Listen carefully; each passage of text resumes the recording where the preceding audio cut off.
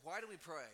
That's the question we began to unpack last week when we started this series on praying for a change. And why do we pray? And we tried to unpack the thinking last week that prayer is sometimes approached from our perspective on how do I get God to do what I want him to do so that my life works the way I want it to go. And we tried to, last week, by looking at a key verse, debunk that. And I found a video this week and something I was watching that kind of illustrated it. What's it look like when we approach prayer from the perspective of a self-centered perspective? And so I want to show you this. Cat videos are always fun, so go ahead and take a look at this if you would. These cats, and they have been trained to receive a treat whenever they ring the bell.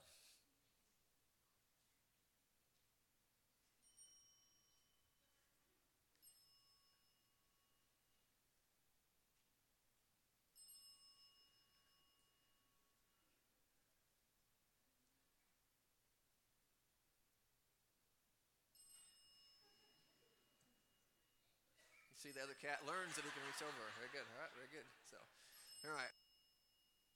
And that would probably be better than what I'm going to share, but we'll move on. Okay, enough cats. All right, bye cats. Anyway, so that's the gist, though. And I think from God's perspective, when he looks at us and we're just coming to God singing, do this for me, do this for me, do this for me, it must look a little bit like that from his perspective. Here they are ringing the bell again. They just want another treat. They just want another thing from me. And again, God is good. God blesses. God's abundance, as was shared, is very generous to us. And so oftentimes he does that. But as you read Scripture, you never find that being the picture of what prayer is supposed to be about. Prayer is always to be about either the Lord showed up or someone adjusted the lights. I'm not sure what that meant. But when you read a Scripture and what prayer is painted as, it's what we looked at. And Morris quoted this for you. I want to show you these verses again just to refresh what we looked at last week. Is this whole idea that prayer is not about getting God to do my will. Prayer is always the process in which I engage with God in Matthew chapter 6, verses 9 and 10, that it's about me getting on God's agenda, that you come and it's hallowed be your name, your kingdom come, and your will be done on this earth as it is in heaven, not mine. And so I hope that this past week you spent some time thinking through that and processing that and looking at your prayer life from the perspective of, is this time that I spend with God, is it simply about asking God to do what I want him to do?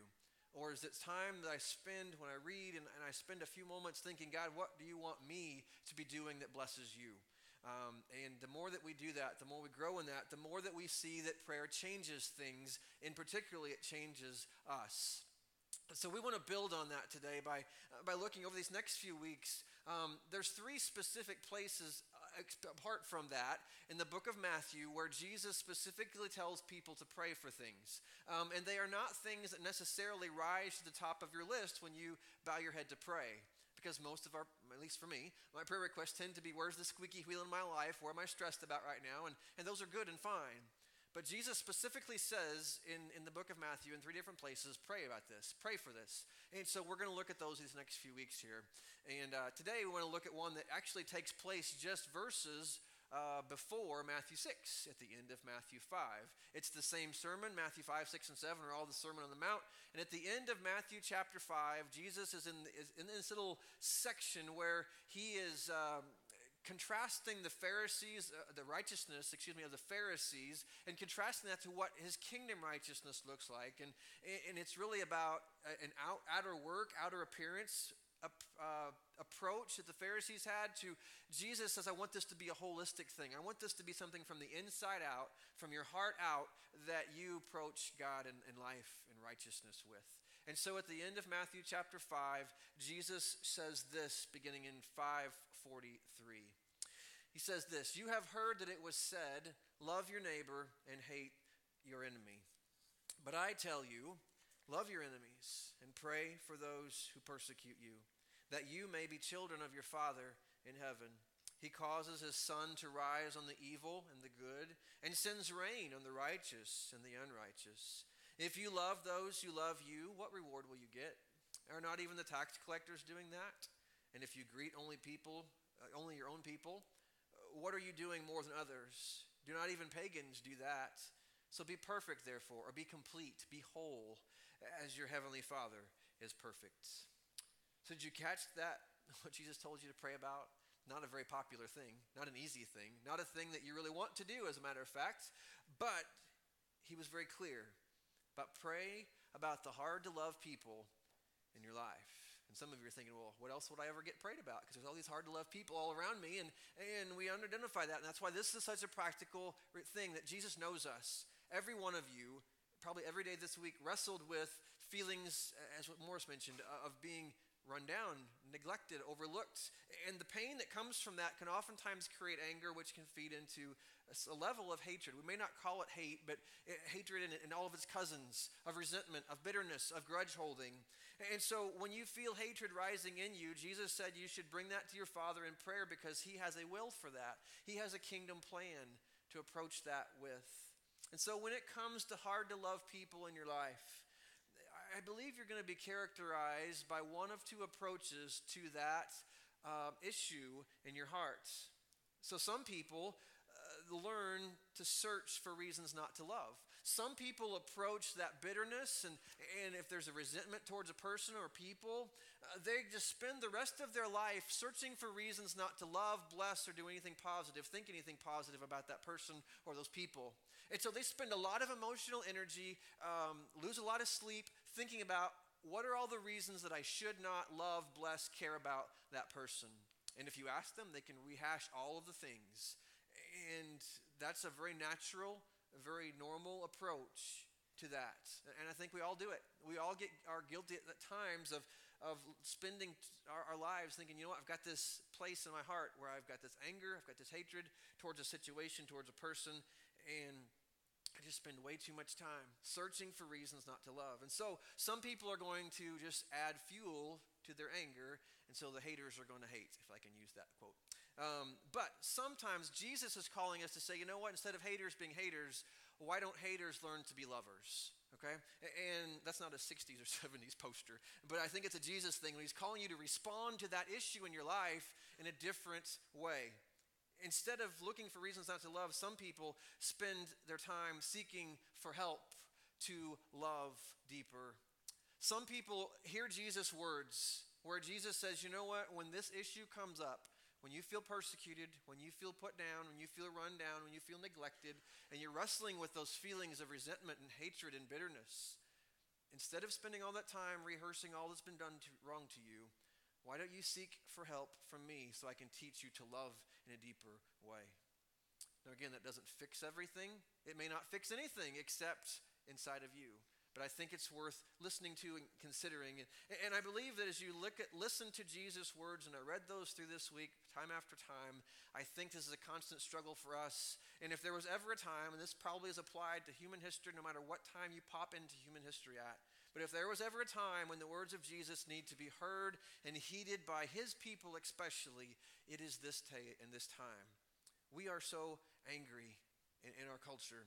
We feel threatened. Many of you, if you've lived in this country very long, you feel threatened by growing secular pressures all around you against your faith. Or our world and our country have changed dramatically, and change is always hard, and resentment and anger and bitterness can come out of that. Social media has exponentially increased the news and the voices that we hear, and I don't know if it's about you, but it doesn't take me 5 minutes on pick your app, and I'm already angry and I'm worked up about something that someone said. And the rest of my day, that just goes with me. If we're not careful, our hearts can become very hard, and our words and our actions can become very harsh.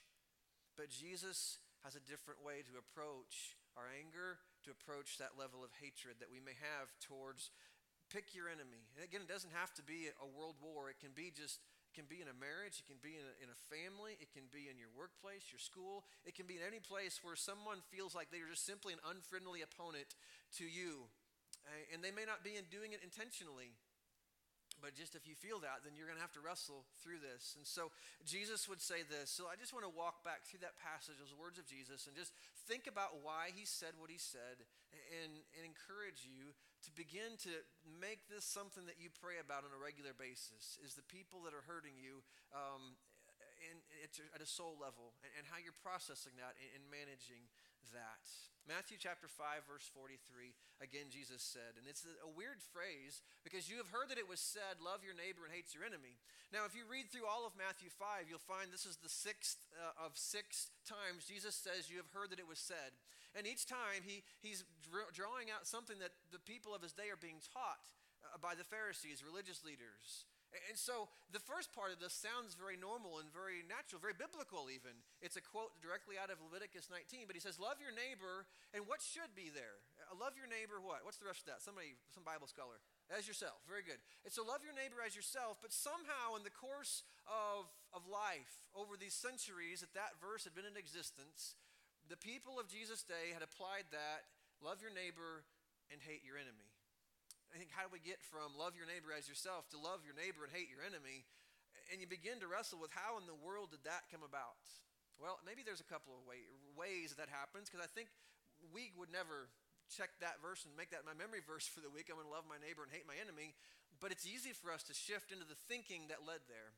Let's look first in Leviticus 19, where that love your neighbor verse comes from. Jesus is quoting that. The religious leaders of the day were quoting that verse. Leviticus 19:18 says, do not seek revenge or bear a grudge against anyone among your people, but love your neighbor as yourself. I am the Lord. And so God is inviting the people of Moses' day to practice an attitude in their community, in this new land that they're going to be moving into soon. As they practice the law of God, don't just make it about ritual. At a heart level, don't hold grudges, love your neighbor as yourself, be good to each other. But somehow, it had been morphed by Jesus' time into love your neighbor and hate your enemy. And so how did that happen? Maybe it happened because they had read the Psalms. You ever read the Psalms and David, as he is talking about how he is experiencing and seeing the brokenness of life around him, and David sometimes writes really harsh things if you read the book of Psalms, right? David sometimes says that, man, I hope they crush their teeth like with rocks. I think, well, what in the world am I supposed to do with that, Jesus? But it's not a go and do so much as it is this is how I feel as I look at the injustice and the brokenness of life, and he's just being honest with God. And maybe they took those journal entries, which is much of what the book of Psalms is, as David and others are just pouring their hearts to God, and they made them go and do's instead of this is how he felt in the light of a broken world. David would write things like this in Psalm 113 as an example. I hate double-minded people, but I love your law. Go to the next one if you would. There you go. I hate double-minded people, but I love your law. And so maybe they looked at verses like that and they kind of tweaked that and said, well, we'll love our neighbors, but all those double-minded people, we have an excuse to hate. Psalm 139, 21 and 22 says, do I not hate those who hate you, Lord, and abhor those who are in rebellion against you? I have nothing but hatred for them, and I count them my enemies. And so maybe they read those journalistic entries of David. As David is not saying, this is how I want to feel, and this is how I need to live. He's just saying, God, as I look at you, as I look at your truth, I look at your law, and I look at the way the world works, I just hate this. And he's being honest with God, which is a very healthy example for you and for me. The Psalms are wonderful places to turn when you're wrestling with the ups and downs and the hurts of life. But I love how Psalm 139 finishes if you keep reading past verse 22. Verse 23 and 24 says this, search me, God, and know my heart. Test me and know my anxious thoughts. See if there is any offensive way in me, and lead me in the way everlasting. And so in just 4 verses, he goes from I hate and I'm struggling and I hate the injustice and the brokenness of the world to God, I recognize that inside of me are ways that are wrong. And I am worried about things and I'm upset about things. And so would you, God, search my heart and show me and lead me into a better way. And so maybe the Pharisees wrongly looked back at the Psalms and said, you know what, David hated his enemies, and so we should hate our enemies. So maybe that's where that came from. And I think we'll come back to this in a moment, but I just think the beauty of that verse, if you're looking for a verse every morning that you should get up and think about or pray or memorize, this is a good one because, man, if that's your prayer, God, would you please search my heart because I'm worried, I'm anxious, I'm upset, I've got these things, these people, I feel like these things are being done to me or these things are happening. Lead me, God. Help me to process this in a God-honoring way. And so maybe that's where that came from. Or maybe it was more of just a racial thing.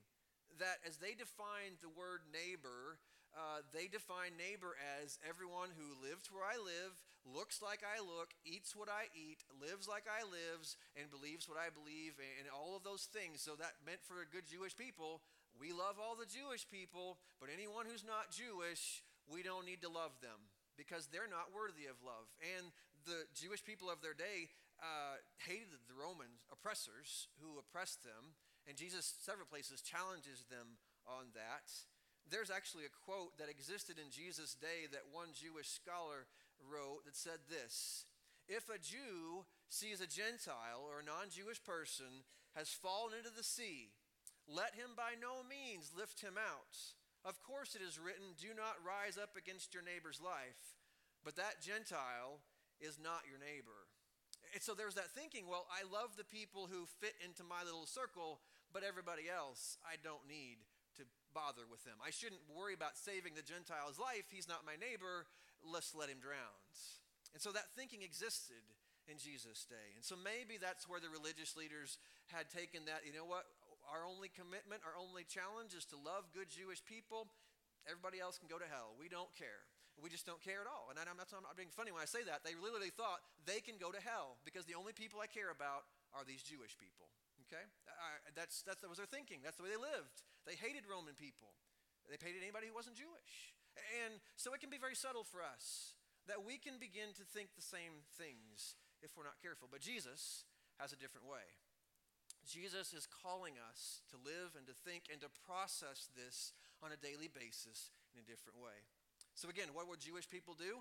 They would spend a great deal of time finding reasons to hate Roman people. They would rehash all the things the Romans had done to them on a regular basis so that they maintained the hate and anger in their hearts and in their communities, instead of seeking help like Jesus is calling them to say, you know what, how can we do this differently? How can we process this in a different way? And so as we kind of think about that whole little phrase, I want you to take you back to Leviticus 19, where that phrase, love your neighbor as yourself, came from. And if you were to read that chapter and it's all of its context, there's a number of places where you find things like this, where God is expanding their view and challenging them. Don't let this just become about you and your Jewish or your Hebrew community.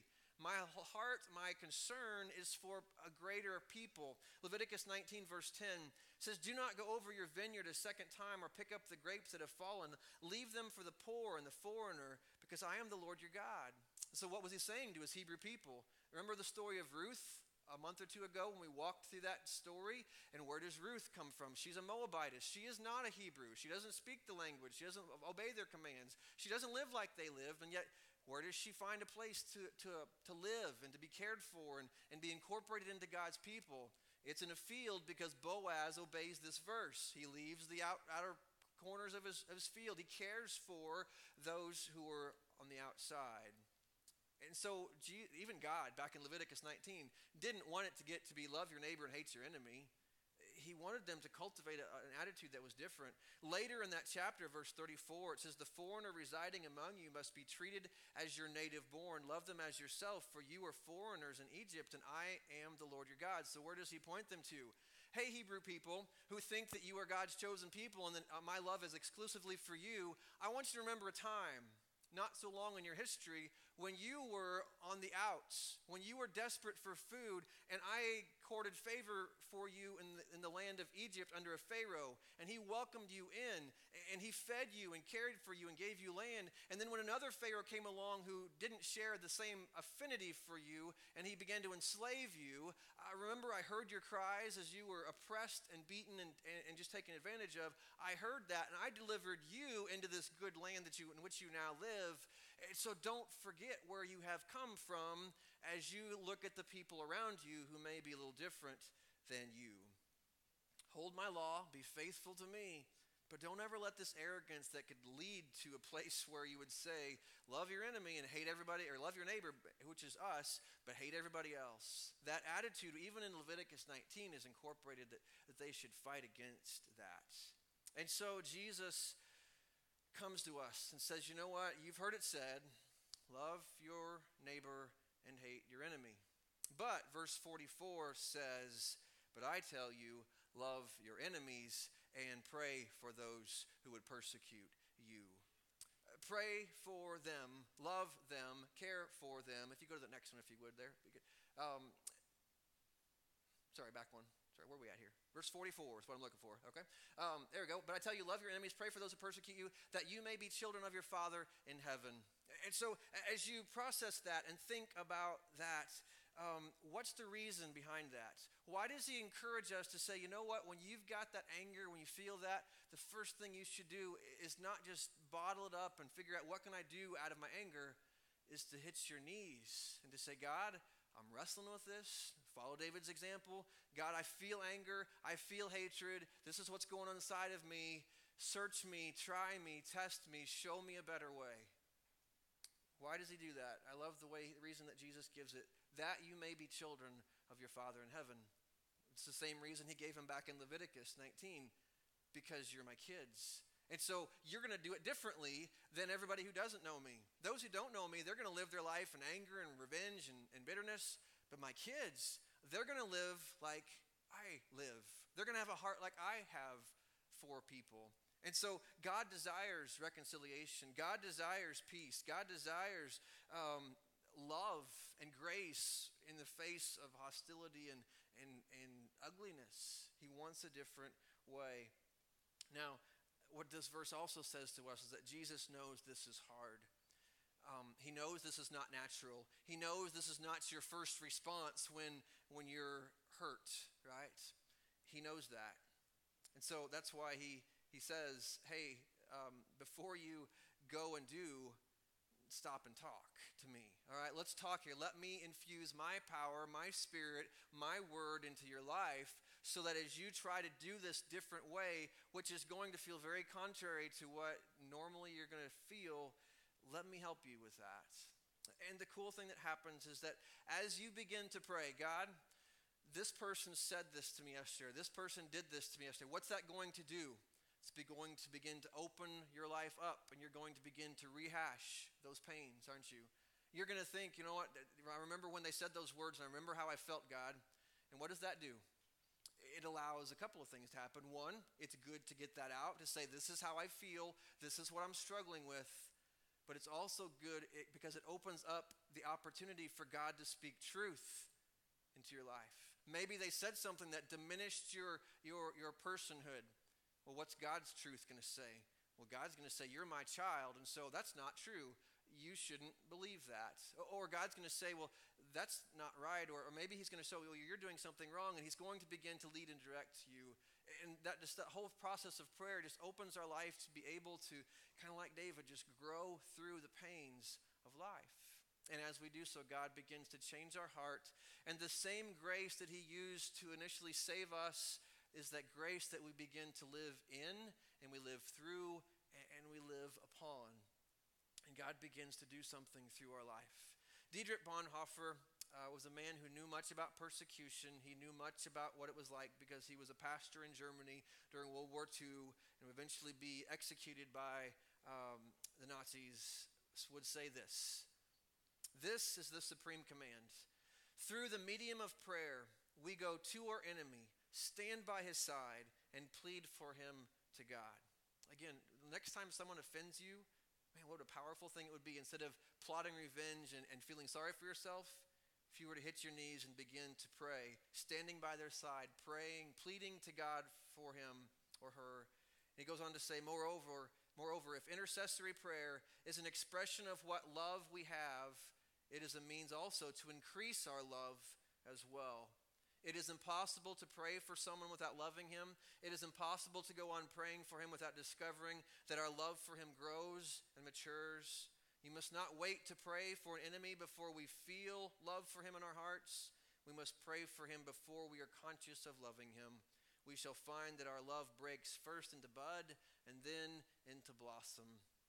So what's Jesus calling us to? A different way.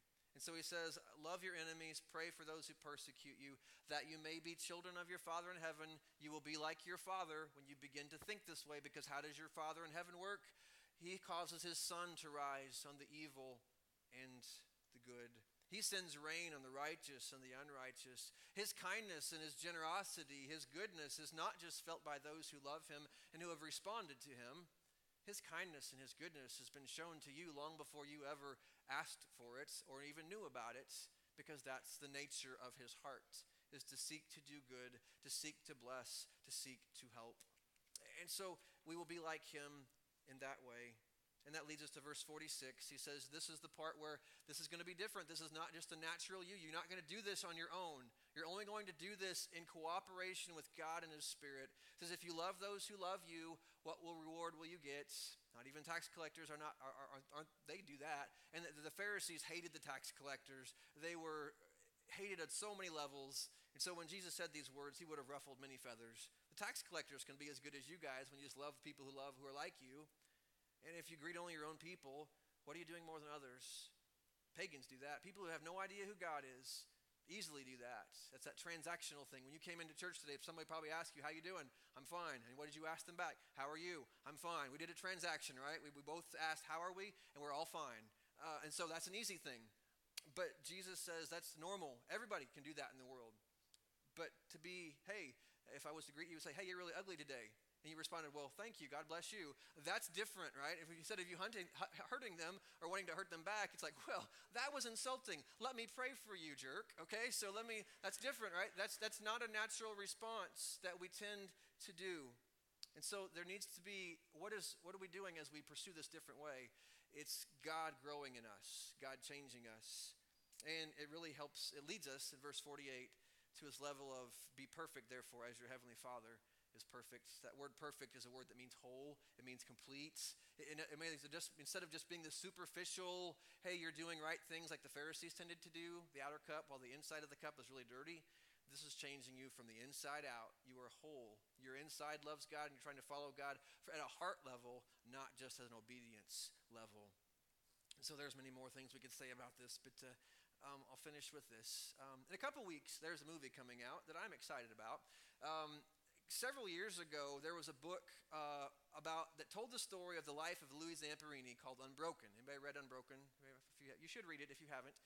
It's a great story. It tells the story of a man who was a B-52 bomber gunner, and he was shot down in the Pacific, drifted for 90 days, whatever it was, and rescued by Japanese soldiers, spent years in a Japanese prison camp where he was tortured and beaten. His life was living hell day by day. There was a particular soldier in the Japanese army named the Bird who made Louis Zamperini his target and was trying to break him in every way he could, and they just had this ongoing battle about who would break. And so he survives that. So if you saw the movie that came out a few years ago, probably everybody sees the movie, but the Unbroken movie that came out a few years ago, it told the story up to the point where he was rescued from his prison camp and how he survived all the torture and the beatings that he took, and it stopped there. And it's an inspiring story because he endured a lot. But if you've ever read the book, the best part of the book, it's good that he survived all that stuff. That's a great story. But the best part of the book takes place when he gets home. Because Louis Zamperini comes home and he is a mess. He is so messed up on the inside from all the torture, from all the stuff. He has trouble sleeping because it's just nightmare after nightmare of the torture that was done to him. He turns to alcohol. He becomes an alcoholic, and his life is violent. His family lives in fear of him. He woke up one day thinking he was strangling the Bird, but he was really strangling his wife. And so it's just his life was a mess. Until one day his wife encouraged him to go to this Billy Graham crusade, and he heard this message that told the story of how God loved him. And he didn't believe that because his life had been so full of pain. He was ashamed of where he was and didn't know how to help himself and fix things. And he began to recount a prayer he had prayed when he was adrift, I believe, that said, God, if you rescue me from this, I will serve you with my life. And he began to recount that prayer and began to look at all the ways that God had been good to him, even through his torture, even through his pain. He had given him strength. He had helped him to survive, and just listed all the things. And finally, he surrenders himself to Christ, and his life begins to change. And so at one point, he had plotted to go back to Japan to seek revenge against the Bird when the war was over. And he wanted revenge, but then when he met Christ, he goes back to Japan not to seek revenge, but to offer forgiveness and to seek reconciliation with a man who had tortured him for years and years. And so I'm excited on September 14th because there's another movie. They made the sequel, I guess, this part 2, which is my best part of the story. And Unbroken: A Path to Redemption comes out, and I don't know if it'll be good or bad or not, but it tells that part of the story, and I think that's the part that they should have told first, because lots of people have survived prison camps. And again, that's a great story, inspiring in and of itself, but there's not many who go back to their captors and say, let me build a bridge of peace. And why would he do that? It's because he listened to what Jesus says in Matthew chapter 5. He took his prayers, his hurts, his pains, his abuses, all the bad that had happened to him, and he left that there. And God, day by day, not instantly, but God, day by day, began to renew and fix and heal things that were broken inside of him, to the point where he would be willing to go back to the same place he had been tortured and beaten, to say, I have a message for you.